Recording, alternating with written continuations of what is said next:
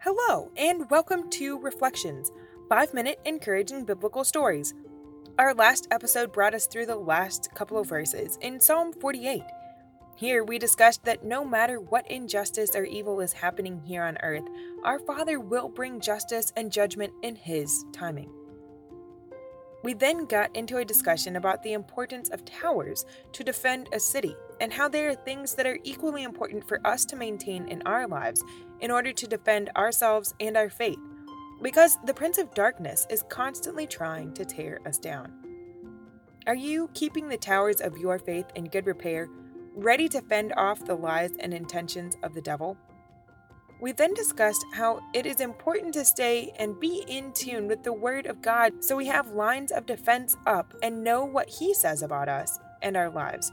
So when the enemy comes knocking with falsehoods, we can quickly recognize it and tell him to leave. We then reflected that our Father leads us to quiet resting places, and we can give our cares and worries to Him instead of struggling against them by ourselves.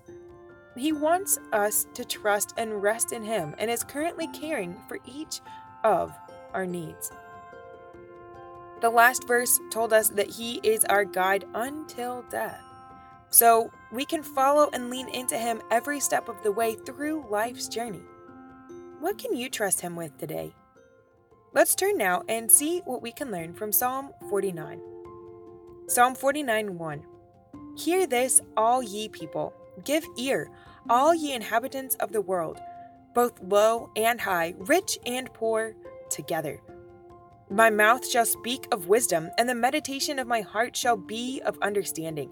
I will incline mine ear to a parable. I will open my dark sayings upon the harp. Wherefore should I fear in the days of evil, when the iniquity of my heels shall encompass me about? They that trust in their wealth, and boast themselves in the multitude of their riches, none of them can by any means redeem his brother, nor give to God a ransom for him. For the redemption of their soul is precious, and it ceaseth forever. I love that this psalm starts out with, hear this, all ye people.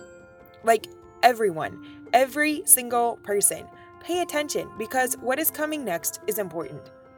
The psalmist even says, all inhabitants of the world, low, high, rich, and poor. Nobody is left out here. You all, each and every one of you, need to hear this. How true this statement is. Everyone, regardless of their status or where they are, needs to hear about our Father. Are we doing our part in our section of the world to make this happen?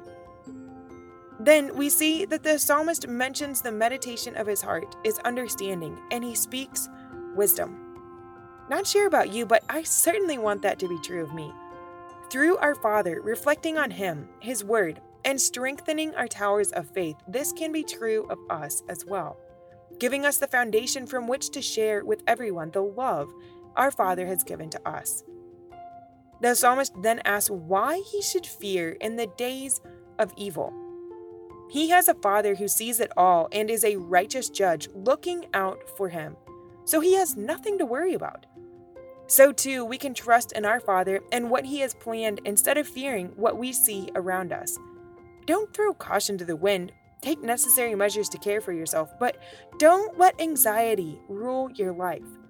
Instead, trust in the One who cares greatly for you and created our entire world. We then are told that those who trust in their wealth, boast of their power, and multitude of riches cannot redeem their friends or themselves. Their wealth means nothing before the throne of our Father. Then the psalmist brings this into sharp focus by telling us that the redemption of their soul truly is precious, because the soul without redemption ceases to exist forever. Instead of getting to spend eternity and life after this earth in the presence of our Father, the soul is no longer.